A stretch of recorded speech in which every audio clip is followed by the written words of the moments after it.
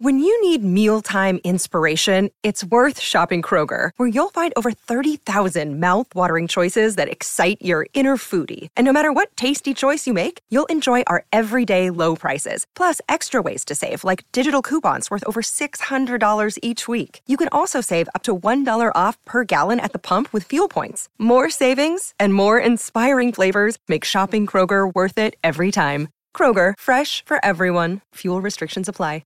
Hello, everybody. This is Marshall Poe. I'm the editor of the New Books Network. NBN listeners like to read books and buy them. So we thought we'd tell you that right now, our friends at Princeton University Press are having a remarkable site-wide sale. You can get 50% off books, including ebooks and audiobooks, with the code 50, F-I-F-T-Y, at checkout until May 31. You can save some real money on Princeton University Press books. I encourage you to go there and check it out. Welcome to the New Books Network. Hello everybody, and welcome back to New Books in Film Studies, a podcast channel on the New Books Network. I'm Nathan Abrams, the host of the channel. Today we'll be talking to Joseph McBride about his new book, The Whole Dern Human Comedy, Life According to the Coen Brothers. Joseph McBride is an internationally renowned film historian, biographer and critic who has written 22 other books, including acclaimed biographies of Frank Capra, John Ford, and Steven Spielberg. Joseph, welcome to the show. Yeah, great to be with you, Nathan. Thanks for having me. Oh, you're welcome. It's great to be chatting with you. So, Joseph, I wonder if you could begin the interview by telling us a bit about yourself. Well, I've been writing about film since the late 60s, and I began studying Orson Welles in 1966 in college. I saw Citizen Kane when I was 19, and that set me on my course of wanting to be a film historian, film scholar, and screenwriter, etc. And I've done all three, and I've written 3 books on Welles. And the first book took 4 years to write and was published by the British Film Institute in the Cinema One series. And through that, I got to meet Welles. He was reading the chapters I was publishing in film magazines, and he liked them. And I went to Hollywood in 1970 and I met John Ford because I was doing a book on Ford with Mike Wilmington for Cinema 2 series. And as everybody knows, film knows, Ford was a notoriously tough interviewee. And I had this very bizarre interview with him. He was really uncooperative, but, fascinating to study him for a future biographer. I wrote a biography of him in 2001. It came out in 2001, but it took about 30 years of research off and on. He was such a difficult man to figure out. It really was helpful to spend an hour with him just studying his body language and all the behavior. And he retired in the course of the interview. He suddenly announced his retirement. And during the interview, he kept calling to his secretary and saying, "Has the Italian gentleman called? A gentleman from Italy?" As he called. He was very anxious about this, and I didn't know what the heck was going on. And then he retired. He announced his retirement. He said, "I'm a hard-nosed, hard-working ex-director, and I'm trying to retire gracefully." It was very moving. And I found out many years later in Ford's papers that he was waiting for a call from Italy to do an Italian Western that Woody Strode, his good friend and star, had tried to set up for him in Italy, and it wasn't happening. And Ford at that point realized that he was not going to make another film. And it came to a head that day. And 3 days later, I was acting in Orson Welles' The Other Side of the Wind, which is about an old director, partly modeled on John Ford and partly modeled on Ernest Hemingway. And I play a young critic historian who's following this old guy around, peppering him with kind of absurd film buff questions. And it's the last day of his life. People by now have seen The Other Side of the Wind, which took 48 years to come out. I spent 5 years acting in that film. That was my film school. And I didn't have a formal film school education. We only had 3 film courses, and I taught myself how to write screenplays and write books. And but I was with Welles for 5 years. He's such a great director of actors, and it was fascinating. So I've done 2 other books on him, and then I went to Hollywood and wrote screenplays for 18 years, and decided to, in 1984, go full-time writing books, which I enjoy more. And I spent 7.5 years doing a biography of Frank Capra, which was very difficult but very satisfying. 4 years of that were spent on a legal battle trying to get the book published. And I recently published a book about that legal battle called Frankly Unmasking Frank Capra, which is kind of a Kafkaesque saga of nightmarish experience in the publishing industry. Capra's archivist, Janine Basinger, and my editor at Knopf, Robert Gottlieb, the famous editor, were conniving against me, trying to either stop the book or neuter the book because it upends the Capra legend. And Capra's autobiography was almost completely false. And so I corrected all the myths, and I revealed that Capra was an informer during the blacklist period, for example, and they were trying to stop all that from coming out. So anyway, then I did a biography of Steven Spielberg, and I got my Ford book published, my Ford biography, and I keep writing film books, and I've written 2 books on the Kennedy assassination, one of which came out last December, called Political Truth, the Media and the Assassination of President Kennedy, which I'm very proud of. And I did a book on Billy Wilder. It came out around the same time. Billy Wilder, Dancing on the Edge, a big critical study from Columbia University Press. So I've been very busy, and I teach full-time at San Francisco State University as well. Wow, that's quite a varied career. In comparison to my rather staid academic one that involves, I did appear in an episode of The Watchmen, but that's it, as an extra. The new one. Teaching for 20 years now, full-time, and I didn't do that much. I mean, I taught a few courses in Los Angeles before I moved to the San Francisco Bay Area, but I got a job teaching at San Francisco State. And I enjoy that a lot. It's great to have contact with young people, keep on your toes. And I teach film history and screenwriting. I've been doing that full time, and I write books on the side. It's really a nice life, actually, and I know you do the same.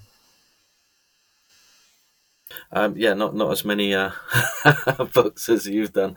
Now I understand if there's a Stanley Kubrick story in there.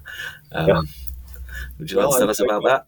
I admire you for doing Kubrick. He's always been one of my very favorite directors, and I used to think it'd be fun to write a biography of Kubrick, but I live in California, and you live in Wales, don't you? I understand that there's a Stanley Kubrick story in there. Well, I wrote a biography of Spielberg, and of course he did AI, kind of completing the vision of Kubrick, and I have a different view of Kubrick and Spielberg from the conventional view, and I'm curious what you think. The conventional view is that Kubrick is a very cold misanthrope, and Spielberg is a very sentimental guy. And I actually think they're closer together than people realize. And I see Kubrick as a disappointed romantic, which is what I.L. Diamond called Billy Wilder. And he said Wilder worked in the tradition of Arthur Schnitzler, which Kubrick did too with Eyes Wide Shut. And disappointed romantic is a good description of Kubrick. I think he was disappointed in humanity, and he makes films showing people as very flawed as we are. And Spielberg is a more optimistic director, no doubt, but he's has a lot of dark themes in his films, a lot of obsessive themes, nightmarish themes, neurotic themes. And I think AI is a really good collaboration between them, good marriage of the two. I went to Kubrick's memorial service at the Directors Guild, and Spielberg spoke, and that's when people didn't know until then that he was had this telephone friendship with Kubrick, and they were on the phone a lot and faxing each other. And he said that Kate Capshaw, Kubrick insisted on Steven installing a fax machine in his bedroom so that he could send him faxes at any time of the day. And Kate Capshaw finally said, "Move that fax machine out of the bedroom. I can't stand it." Anyway, but he talked about that a lot, and people were really surprised. They didn't know how close Spielberg was to Kubrick. And then AI came after that, of course, and it was a fascinating time. I actually, when people were standing in the lobby talking to Spielberg, I saw Louis Blau and James Harris standing talking to each other, and I thought, well, these are the two most important guys at this event, and nobody knows who they are, and they're standing by themselves. I'll go over and talk to them. So I had a wonderful talk with those two guys. As you know, they were absolutely crucial to Kubrick's career, and I like to look for the people like that who are really the key people that people may not know about. Yeah, no, I'm not in disagreement about. I think Kubrick is incorrectly described as a cold and misanthropic director, and I actually think his films are far more hopeful. And that if you look at the final sequences in many films, they provide images of hope. Paths of Glory, Spartacus, even Doctor Strangelove 2001, and then his final film Eyes Wide Shut ends with the word, with the F word, as if to say, "Go forth and multiply." So I think there's much more hopeful outlook to Kubrick than I think people buy into his reputation too uncritically. Yeah, the whole thing about him being a recluse feeds into that. But I mean, he had that kind of ideal life. His house was kind of like his film studio, and he worked out of his house just like most people are doing now during the pandemic. And he was ahead of his time. I had a great experience with a Kubrick film I should mention. One of the formative experiences of my life, along with Citizen Kane and a couple of other things. But in 1964, I went to see Dr. Strangelove at our neighborhood theater in Wauwatosa, Wisconsin. It's now called the Rosebud Theater. And I went with my best friend, who was a brilliant guy. He wound up being number one in his class at Harvard Law School, and he's a great lawyer, brilliant fellow. And anyway, during the film, I thought it was a scary thriller. I didn't get the humor, but my friend kept chuckling all the way through. And then he said, as we could say in those days, he said, "Let's sit through it again." Back in the day, you could sit through a film a second time. And the second time I saw it, I got the humor. It took me a while because it was a paradigm shift for a lot of us. Black comedy was not something we were used to in those days. And I loved that film. I got it, and I came out of the theater, and I really feel I was a different human being when I came out of the theater. It had such a profound effect on me, and it was a key step in my rebellion against authority figures. I was a Catholic kid, and I wrote a memoir about my Catholic upbringing, and I had a nervous breakdown when I was in high school, and I was in a mental hospital. It was very traumatic, but it was really the best thing that ever happened to me. But I had to rebel against the church and my upbringing, and Kubrick played a role in that by teaching me to not believe in authority. Well, this is fascinating.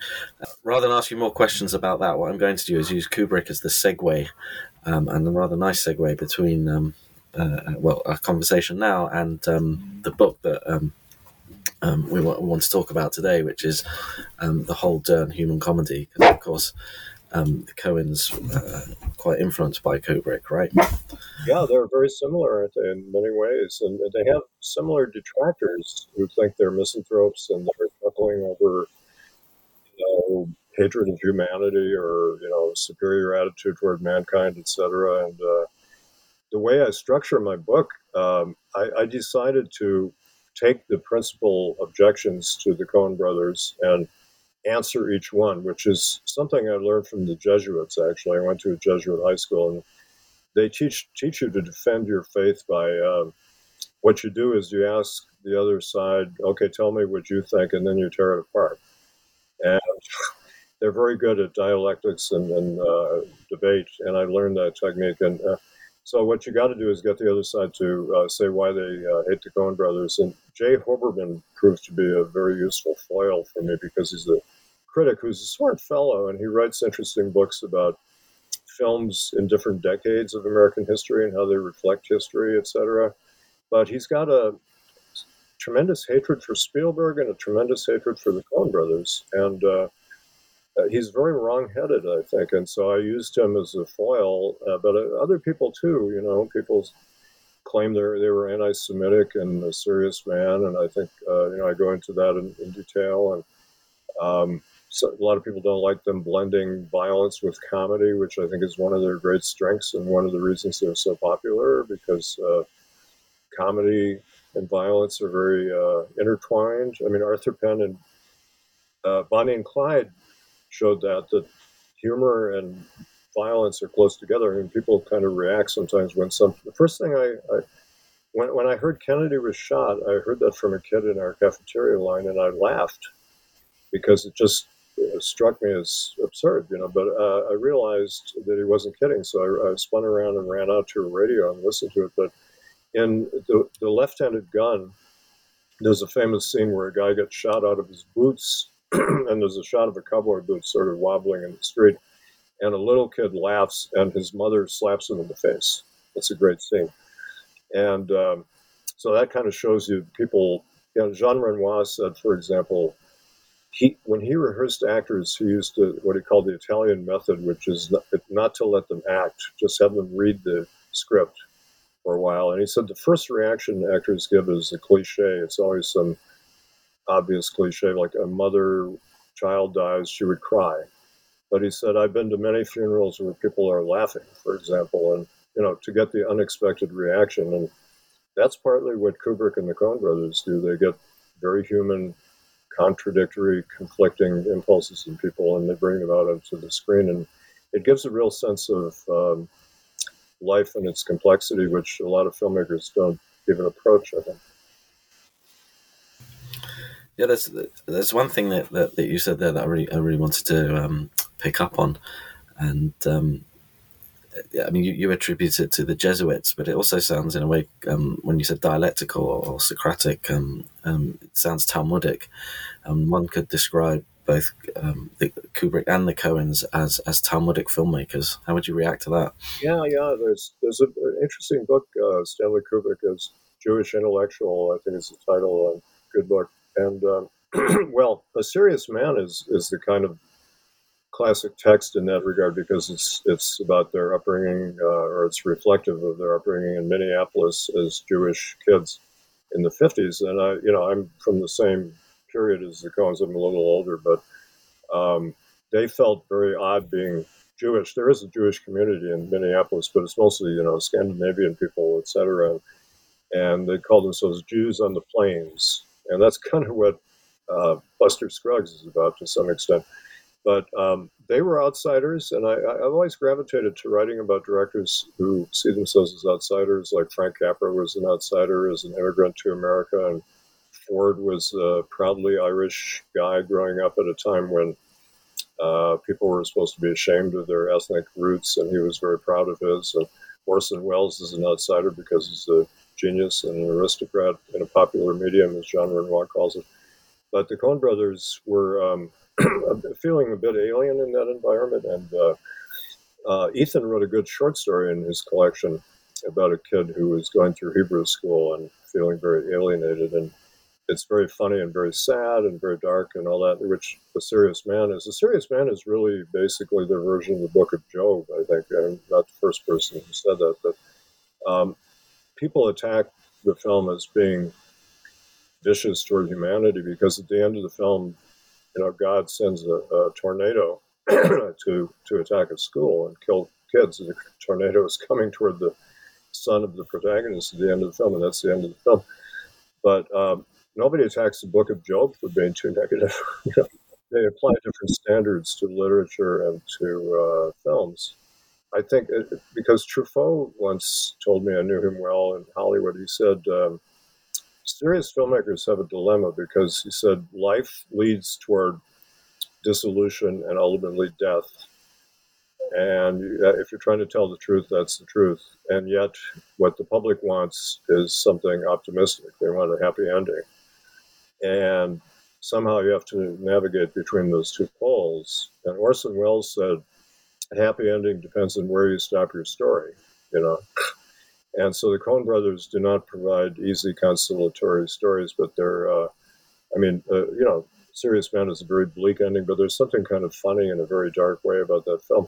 And also in the Book of Job, which I reread, he goes to friends for advice, and they can't really give him good advice why God would inflict such punishments on a good man, It's one of the classic dilemmas of humankind. And so in the Coen brothers film, the fellow goes to see three rabbis who he hopes to get answers from, and none of them can give him a good answer. And one guy is kind of sarcastic. He's kind of a wiseacre. He's a funny guy. And another one is a really ancient rabbi who's listening to rock music. And, the guy can't get an answer. and his colleagues are all hostile to him, and terrible things are happening to him. As an academic, I really identify with the scene where there's a Korean student who's trying to pressure him into giving him a better grade, trying to bribe him. I think he gives him $1,000 or something, and he turns it back, in outrage. And the kid's father shows up and kind of threatens them, and the father says, culture clash. And, one of the sad things in the film is that he finally agrees to change the kid's grade. There's a close-up where he's taking his pen and marking the, whatever it is to a better grade. He's compromising. But then he has this really black comedy thing where his wife is cheating on him with this very smarmy guy, and the man gets killed in a car accident, and our hero has to pay for his funeral. And, it's just ridiculous, all the things that are heaped on this poor man. And but I find it a very compassionate film. It's we love the central character. I think, the Coens love their characters. They've said that. They call them a confederacy of idiots, and it's kind of like John Kennedy Toole, a confederacy of dunces. They see mankind as a bunch of buffoons to some extent, and we all are.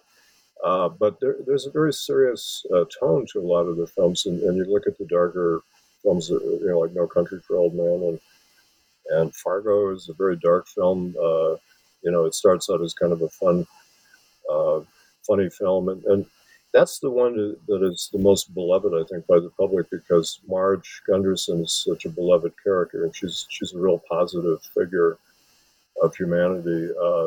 The female police chief who's pregnant and waddling through the snow and having morning sickness, but she's very sharp, solving crimes, and a great character, and the public just loved that character. But the film is really horrifying in a lot of ways. Pushing a guy into a wood chipping machine and things like that, and this fool who thinks he can pull off this scam and get away with it. It just leads him into what's the line that John Goodman uses in Big Lebowski? A world of pain. He's talking about we're going to be in a world of pain. And that's kind of what happens in a lot of the Coen Brothers films. Josh Brolin stumbles upon a drug deal gone bad, and he makes a big mistake. He picks up the suitcase full of money.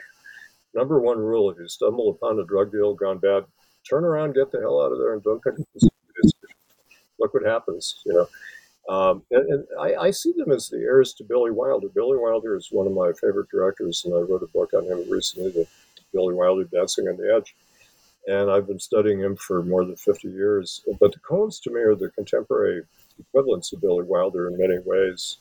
And a lot of Wilder films are about scams or masquerades and people trying to pull off a caper of some kind, or some kind of they think they're very clever and they're really not, and blows up in their faces. And that's kind of the plot of a lot of Coen Brothers films.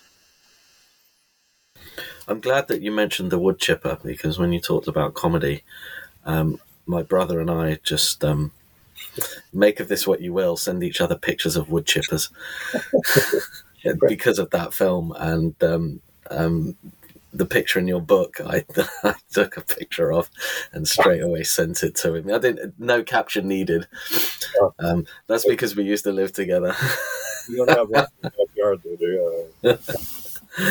Well, I did have one in my backyard, so of course I did take a picture of it. But I suppose this is another podcast. You can psychoanalyze my brother's relationship with my brother, as represented by the wood chipper. So let's go back to the beginning. I mean, you talked about how you took that Jesuit approach to sort of rejecting the criticisms. What motivated you to write the book? How did you come to write it? Well, I was thinking about them for a long time because they are my favorite contemporary filmmakers, along with Spielberg. I love Spielberg, and Nigel Morris, a British scholar, called me the godfather of Spielberg studies, and I daringly wrote a positive biography of him back in the 90s when everybody else was attacking him. Although actually it coincided with Schindler's List coming out, and we got a lot of praise from people who previously dumped on him. But I've always loved the Coen Brothers, and Actually, I mean, the first film I saw of theirs was Fargo, and I had a kind of mixed view because I'm from Wisconsin, which is adjacent to Minnesota, and people in Wisconsin, people call that flyover country in America. In other words, the middle of part of America is considered culturally not respectable compared to the coasts. California and New York are the intellectual or creative havens. And they see people in middle America as a bunch of dolts, and they make fun of our accents and everything. And in Fargo, I was kind of offended the first time I saw it because the Coen brothers are kind of making fun of the broad accents of the people. Oh, yeah, groceries, and oh, yeah, oh, good to see you, And I thought, geez, I mean, I had a lot of that kind of stuff heaped on me over the years. But then I went home a few months later and back to Wisconsin, and all my relatives were raving about Fargo. And they all talk like that. They have that kind of accent. It's a Midwestern accent of some kind. I don't know where it comes from, Scandinavian or German or something. But and I said, well, didn't you feel that they were making fun of you? And they said, oh, no, we just felt great that people like us are on the screen, And, I mean, Marge is an adorable character. Everybody loves her.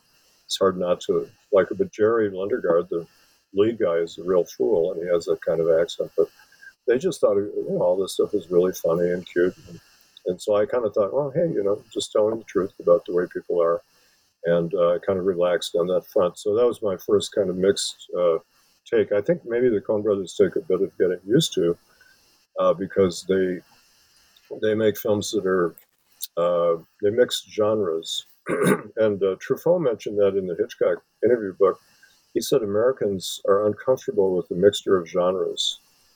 And I looked up the review in the New York Times of Shoot the Piano Player, and Bosley Crowther, who was infamous as being like the stupidest film critic of all time, or not quite, but I mean, he was right up there. He said this film is ridiculous because it's a comedy, and then somebody gets shot, and somebody gets killed, and then Truffaut wants us to laugh, and then he has people singing songs, and what is he doing here?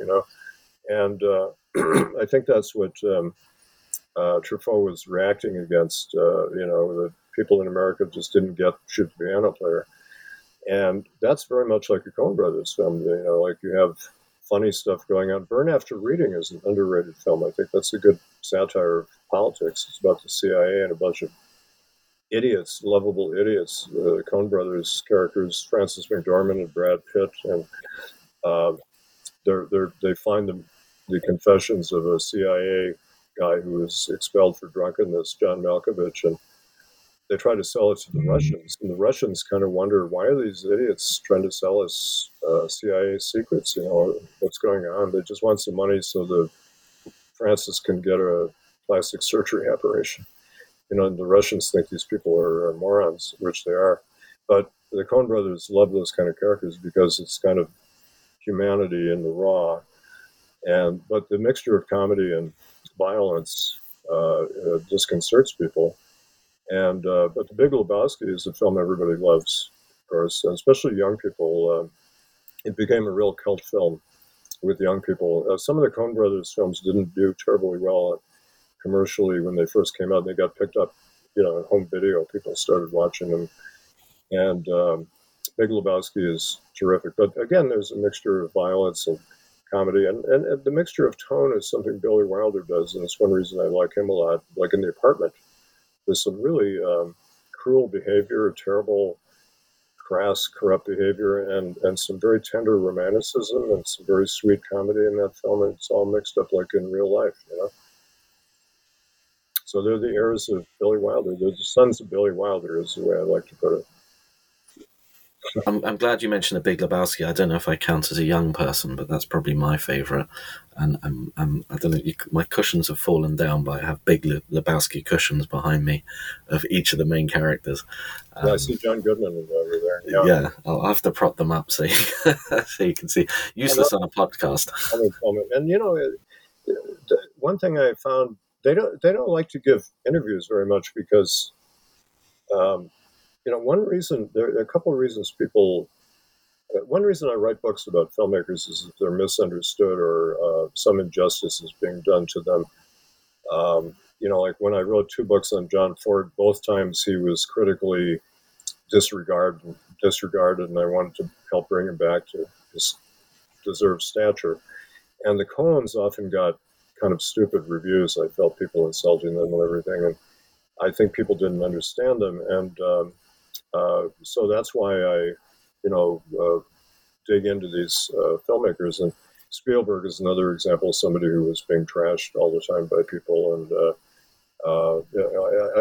Capra, on the other hand, was it deceived his public and informed on his colleagues and things. So he was a case of somebody who was misunderstood in a different way. But the Coen brothers, one of the reasons they're misunderstood, when they give interviews, they're like John Ford. They act kind of silly and sarcastic. They give sarcastic answers. Joel Coen was asked what it's like to be a director. He said, "Well, it beats throwing trash for a living." And it reminded me of John Ford, my favorite filmmaker, and I had the experience of interviewing him, as I said. And when I interviewed Ford, I was frustrated because I kind of hoped he would open up to me and give good answers to questions, but he would pretend not to remember films like What's the Searchers, What's Fort Apache. I had to remind him what they were, and obviously he was playing a game with me, as he did with interviewers his whole life. He didn't believe in it was a self-protective device. He didn't want to share his feelings in interviews, but you can get his feelings from his films. That's where they live. And he's a very emotional filmmaker and very complex. But it in some ways it hurts filmmakers' reputation if they don't explain things to the public. And the Coen brothers have always refused to explain their films to the public. And I came to respect that in John Ford, because what John Ford was kind of saying to us is, I'm not going to tell you what to think of my films. Watch the films, make up your own mind. I respect the audience, And the Coen brothers do the same. They're very bright, intellectual guys. They could explain it, but they think that's a big joke, and they see film theory and film scholarship as kind of ridiculous in some ways, which it is. And they just make films and they let people enjoy them, but they're not about to explain it. I did notice that when you read Coen brothers interviews, when they're in Europe, they're a little more forthright than they are in America. They think the American audience is pretty stupid, which we are. But they're actually very big in France, and I'm also fascinated by how these guys have managed to make such personal films over a long period of time in an industry which right now is not open very much to personal filmmaking. You have to be a Spielberg or Scorsese, or a few people can get away with making pet projects. But the Coen brothers have always made the kind of films they wanted to make, pretty much. And part of it is their funding comes from Europe. A lot of their funding is European. And they have a good reputation in France and other countries. But somehow they've manipulated the studios into letting them get away with murder, whatever they want to do. And they're kind of enigmatic, mysterious characters by nature, but they're kind of taciturn too. And I've never met them. I don't know a lot about their personal lives, but I just know their films, and I find them very amusing when you listen to them talking. There's a very funny interview with them about A Serious Man on the DVD, when they talk about somebody says, "Will Jewish people in Minneapolis be offended by this film?" And they're kind of laughing about that. No, we don't mean to. We don't make anybody feel bad about this film. Ha, ha, ha, ha. They clearly don't care. And if I made a film about Catholics in Wisconsin, I would be pretty sarcastic and pretty harsh. And that's what they're entitled to do with their upbringing, is be very critical. But some critics have interpreted that as anti-Semitism, which I think is way off the mark.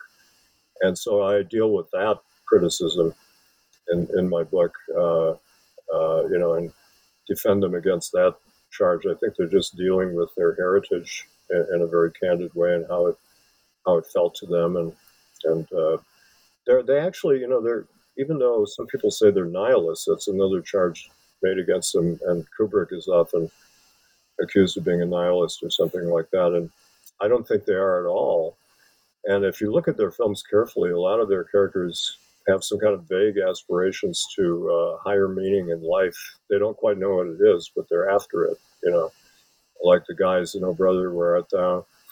They're kind of vaguely spiritual in some way. And the guy in Serious Man is looking for serious spiritual answers to the biggest philosophical dilemmas of humankind. And this happens throughout their work. And when you deal with a very bleak film like No Country for Old Men, the lawman in that film is a man of great dignity and integrity. Tommy Lee Jones, he's an old-fashioned cowboy kind of lawman.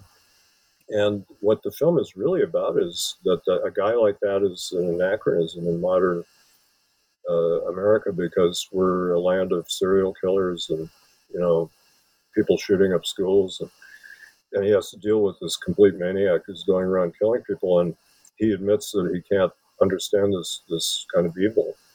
So that's a really serious philosophical riddle that they're trying to explore in the film. How do you deal with that kind of evil that's rampant in our culture? And a guy like that who has integrity and he's a very efficient lawman, he's just no match for this killer. And that theme appears in other Coen Brothers films. True Grit, somewhat like that. Other films where they have characters, or Marge in Fargo, like she's at the end of the film, she's driving the maniac to the police station in her car, and she says, "It's a beautiful day, and look at it, it's wonderful. And why are you doing this? You're killing people for a few dollars? What's the point? I don't get it." She just doesn't get it, but she's a good person, So they're not nihilists at all. They're faced with the dilemma of what does a good person do in a naughty world, as Shakespeare called it. Yeah, there were a couple of things I just wanted to pick up on, because they've sort of touched on my pet interest, which is I've written about the representation of Jews in contemporary cinema, and I used from 1990 onwards, and I used a lot of Coen films. So Bernie and his sister in Miller's Crossing, for example. There's the rabbi. I love the scenes with the rabbi on Hail Caesar. The interdisciplinary faith forum. I sit on a chaplaincy team at the university, and as a Jewish advisor, whenever I'm sitting there, I think of that sequence and what would happen if I played that rabbi. And for me, the epitome of all this is Walter, because Walter's a very interesting character in The Big Lebowski, because he's ethnically not Jewish, Polish, but religiously Jewish, and highly unusual, but foul-mouthed, a Vietnam War veteran that frames his whole outset, seemingly based in part on John Milius. And he's fascinating because to me he's the antithesis of how, he's like, I'm as Jewish as Tevye. I'll admit the swearing from this podcast, but as Jewish as Tevye, but you couldn't get a character as far from Tevye, size and beard apart. And so the interesting thing is, I know you focus a lot of attention on Serious Man, and people talk about this as being anti-Semitic or self-hating or self-loathing was one of the quotes you put in the book. And you're like, well, to be honest, apart from the few exceptions that you just mentioned, which Coen characters do come off well, it's not the Jews that come in for special treatment, really. It's the odd cop from the way you've presented it. There's a funny line at the very end of the credits of Serious Man that says, "No Jews were harmed in the making of this motion picture," which is their kind of joke about, offending people's sensibilities, tender sensibilities. But yeah, you're right. I mean, they're kind of ruthless toward humankind in general, but they do have characters who are good people, but they're exceptions, definitely. And there are films in which there aren't any good people. I mean, they don't have to put good people into the films. Burn After Reading I find very funny, because it's just a bunch of pathetic losers trying to outwit each other. And, it's kind of, The Lady Killers, I kind of like. Even that's a film that everybody is supposed to dislike. I find it a very amusing film. I don't think it's quite as good as the original British film, which is a better film. But I love Irma P. Hall, the black actress, is just great. And Lady Killers is very innocent. She's a good person. She's a religious person, and she's beatific, and she survives. Alexander McKendrick, who directed the original Lady Killers, said in a commentary that the old lady in his film actually winds up killing everybody because she's so innocent, that he found that really interesting. That all these people are, think they're outwitting her, but she survives because of her beatific innocence, and that's what Irma P. Hall does. And she has a great monologue at the beginning of the film. She comes in and complains about her nephew to a cop about his hippity hop rap music. It's like a wonderful monologue.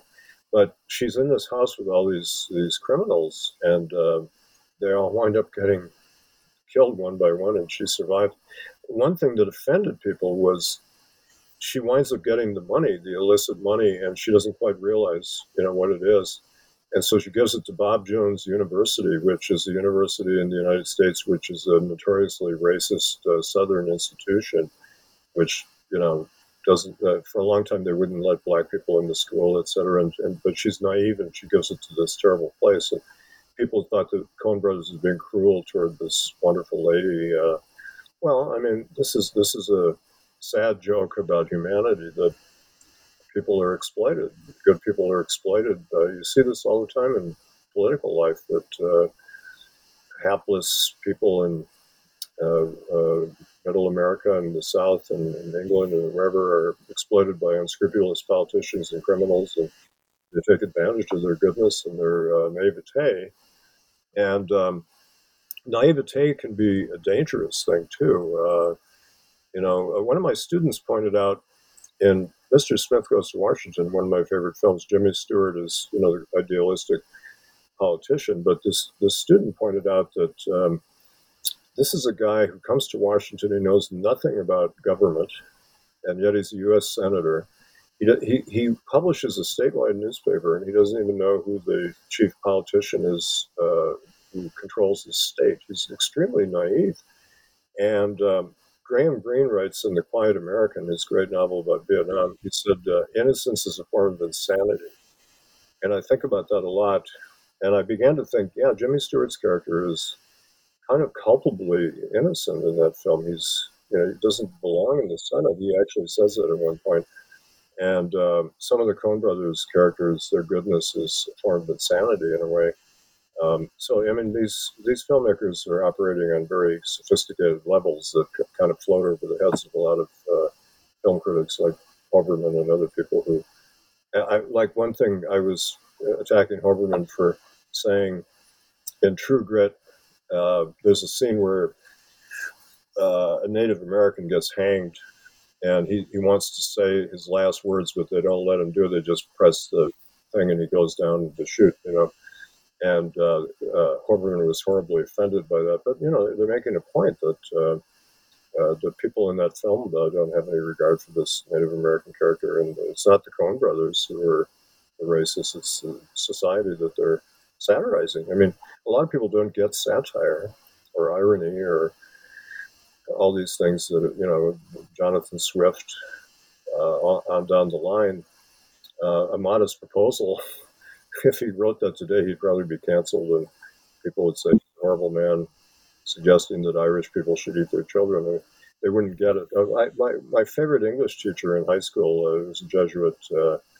He didn't become a priest. He went off and married a nun, but he was a scholastic, they called him. He said, never use irony because people won't get it. And he was correct in a sense. People usually don't get irony, but I love irony, and I use it all the time. But a lot of people just, it floats over their heads. And the Coen Brothers are so smart. I've loved their smartness, and they're just way ahead of a lot of critics. But the audience, to give the audience their due, as Billy Wilder said, individual members of the audience can be idiots, but when they're all together, they're a genius. And they've done pretty well with audiences. Fargo is a big hit. True Grit is a big hit. I think that's a film that I was disappointed by, frankly, because I thought the original, I'm a big John Wayne fan. I thought he got his Oscar for making fun of himself. And I kind of regretted that. He should have won several Oscars for his great performances for Ford and Hawks. But here comes Jeff Bridges, one of my favorite actors. And I thought, well, okay, he'll recreate the role in some different way. But he did kind of a parody of John Wayne parodying John Wayne, and I didn't think that worked very well. But the film is a beautiful film pictorially, and the young girl looks perfect for the part, but she can't handle the ornate dialogue that the Coen brothers. They write great dialogue. They're kind of like Preston Sturges. He's one of their great influences, but she just can't quite handle the dialogue. One point I was going to make: a lot of people ask the Coen brothers, "Who are your influences?" and they expect them to spout, filmmakers, but really they say their influences are literary people. Raymond Chandler, who influences Big Lebowski, for example. Flannery O'Connor. I was reading her last short story recently, Revelation, which is, I think, might have inspired the last segment of Ballad of Buster Scruggs, which is my favorite Coen Brothers film, that very strange segment where all these people are crammed into a stagecoach and they're in the afterworld going into the afterlife. And the Revelation, dying Flannery O'Connor wrote a scene like that taking place in a dentist's office where all these people are crammed in and acting very strangely. And there was a religious old lady and a sacrilegious girl screaming at her. And it has a Coen Brothers tone. And they also love James M. Cain and Dashiell Hammett. So those are their influences, those great literary figures. You answered one of the questions I had, which is your favorite film, but why is it that one? Well, I love Buster Scruggs. The Western is my favorite genre and always has been since I was a kid. And I grew up watching Westerns, and I wrote 2 books on Ford. And it didn't occur to me until after I'd done my Ford biography. Well, I come from a family of pioneer people. On my mother's side, they were Irish immigrants who came to Pennsylvania, and they were coal miners. One of my great-grandfathers died in a coal mining accident. His wife and daughter took a wagon train west, and they stopped in Nebraska, which was considered west. It's Willa Cather country, but that's where Buster Scruggs' wagon train episode takes place, in Nebraska. And on the other side of the family, our family were pioneers also, and they that was the McBride side of the family. They helped found a town in Nebraska, and they were robbed by the Jesse James gang. And I married an Irish woman, and her family. That was the one thing about our family history that they really thought was cool, that we were robbed by the Jesse James gang. They thought these people sound like mythical figures to Europeans, but we were actually robbed by them. They were very nice to us. They had exhausted horses, and they demanded a swap of horses, and then they were very polite, and we gave them our horses, and they gave us their worn-out horses. If we had stuffed them, we'd be rich today. But on my mother's side, they were also Irish immigrants, and they wound up being silver miners in Idaho. And one of my great-grandmothers drove a stagecoach. I actually knew her. She died at age 96. She drove a stagecoach. So I come from a kind of Western family background, even though I grew up in a suburb of Milwaukee, Wisconsin, like the Coen brothers grew up in Minnesota. But anyway, Buster Scruggs is a 6-part anthology of Coen brothers' greatest hits, in a sense. It's got all of their different modes of storytelling. It's got farce, black comedy, really devastating episode with this armless, legless thespian who's got a beautiful voice, and he's treated like garbage in the West. And there's the raunchy, funny scene with the cowboy played by James Franco, who gets hanged. He turns to the guy next to him who's blubbering. He says, "First time, huh?" That's one of the lines in Coen Brothers films. But the most moving part is this 40-minute wagon train segment where about a young woman, Zoe Kazan, is wonderful in the role. She goes west, very shy young woman, and it's very Fordian, pictorially, very beautiful sequence, but very dark. And it's based on a very obscure Western story. I don't know how the Coen brothers found these stories, but I dug them up. And there's also this great episode with Tom Waits based on a Jack London story about an old prospector. That's a really haunting tale. But when they were growing up, they read a lot, and I guess they read Jack London, and they read the guy who wrote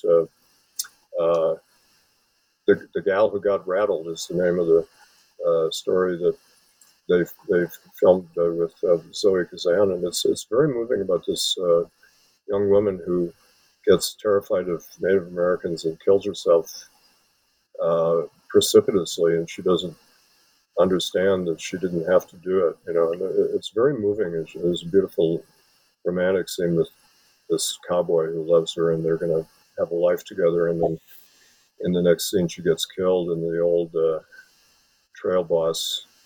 It's very laconic dialogue, very beautiful dialogue, and it's a very sad episode, but that's the most realistic part of the film. Most of the Coen Brothers films are not terribly realistic, but that, and then it goes into the mode of this very fantastical, allegorical tale of the afterlife with disparate kind of people in a wagon, a stagecoach, going into a hotel, which represents heaven, apparently, and we don't know what's going to happen at the end of the film.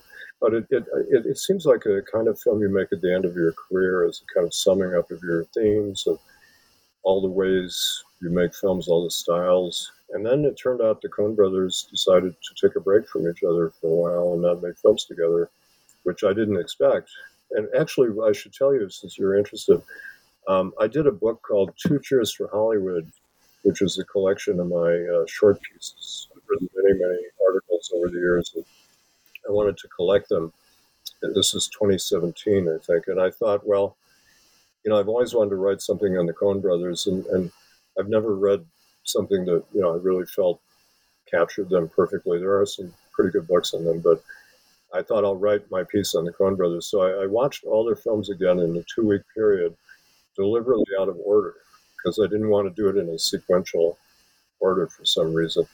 I wanted to do a thematic approach, and I wrote a long critical monograph, which appeared in Two Cheers for Hollywood. And I hoped that it would get more attention. It didn't get a lot of attention, although the book has sold pretty well. So then I thought, well, I should spin this off into a separate volume. And then they came out with Ballad of Buster Scruggs. And I thought, well, hey, I could add that together. And then Anthem Press contacted me, and they said, we're doing a bunch of short books on cinema.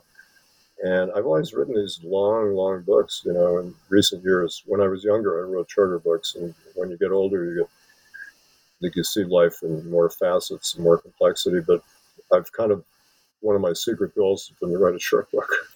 So I finally thought, okay, they want a short book. I've got the perfect thing. I'll take my Coen Brothers monograph and I'll really tackle Buster Scruggs in depth and write a really good piece on it and put it together as a short book with some really good frame enlargements, and that's what we did. Well, great, and we're glad that you did. Well, we've taken up a lot of your time, for which we're very grateful. But before you go, I wonder, could you tell us about what you're working on now? Well, I'm not sure right now. I'm kind of, I had these 4 books out at once. I had the Billy Wilder book, Political Truth, about the assassination. And then I did an updated version of my book, Whatever Happened to Orson Welles, A Portrait of an Independent Career. And the Coen Brothers book, all 4 of them came out between October of last year and March of this year. It was quite a lot of things coming together, and it was more exhausting than I realized, because I had to, read all the proofs and do all the final stages, all the minutiae that you have to do as an author. And then I started doing podcasts about these books, and my publicist at Columbia University Press says I must have set some kind of record for the number of podcasts in the last few months. I've been doing podcasts all the time. And they asked me to do podcasts on Wells a lot, and Capra and Kennedy. And, that's one thing you learn. I didn't realize this when I started writing books on Wells and Ford, is that if you're going to write a book, you're going to have to spend your whole life following this subject, because you're going to have to do later editions and updated books and things. And, a book is not just sort of finished and you can forget about it. I guess some authors think of it that way, but I like the Wells, I've done 3 books on him, and Whatever Happened to Orson Welles, that was a hard book to write. It took 5 years. I was really trying to cover his whole career, but majorly focusing on his last 15 years, which people didn't know much about, and how he got to be a totally independent filmmaker after having been as my friend Douglas Gomery hypothesized, and borrowed his theme, he was an independent filmmaker who briefly had the resources of major studios rather than being a failed Hollywood studio director. I followed that theme. But it took a lot of work to try to encompass Welles's career in 400 pages because, of course, Simon Cowell, who I admire, is on his fourth volume of Welles's biography, and he's been on it for 20 years, and I really wouldn't want to be doing that. Robert Caro, who I admire, he's done 4 volumes of his Lyndon Johnson biography, and he's in his 80s, and he's trying to finish it. He's up to like 1968 or something like that.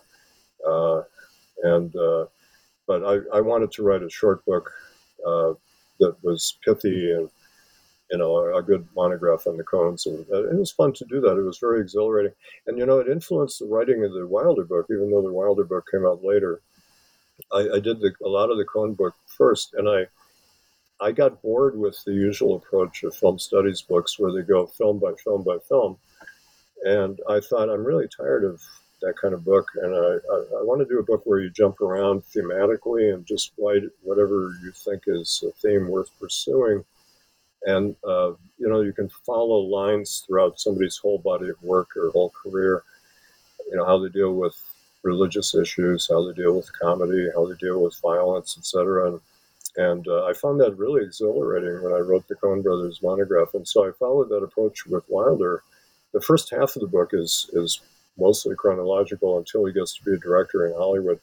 And at that point, I warned the reader I'm going to depart from chronology and I'm going to tackle him more thematically. And my editor, John Belton, and my other editor, Philip Leventhal, went along with that, and I'm grateful to them. And a few reviewers objected. They said it's hard to follow, but a lot of people thought this is kind of refreshing. It's not the laborious, and then he made this, and then he made that kind of thing. I find it more fun and more intellectually lively to jump around in your head, like I'm sure you do too. So that's what I've been doing with the Coen Brothers. Right. Yeah, no, and there is a refreshing approach, particularly if, the interesting thing about filmmakers is you go film by film by film. Well, one goes film by film, but what about the ones they didn't make? And they get left out. And that's often the gaps in between the projects that we know the least about. And the films aren't necessarily the sum total of a director's output.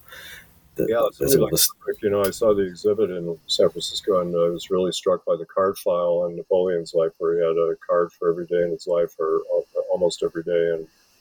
But all that research was sort of funneled into Barry Lyndon, and but there is the big Napoleon volume of his research and script, and that I do that with when I wrote biographies of directors, Capra, Ford, and Spielberg. There'd be certain projects they tried to make that they couldn't make, fell through. But one reason I don't write biographies anymore is they're too expensive to write, I find, and I go broke every time I do a biography because I pour my own money into it. You never get a sufficient advance, and they don't sell as well as they should. Unfortunately, the public, I don't think, deeply cares about movie directors' lives.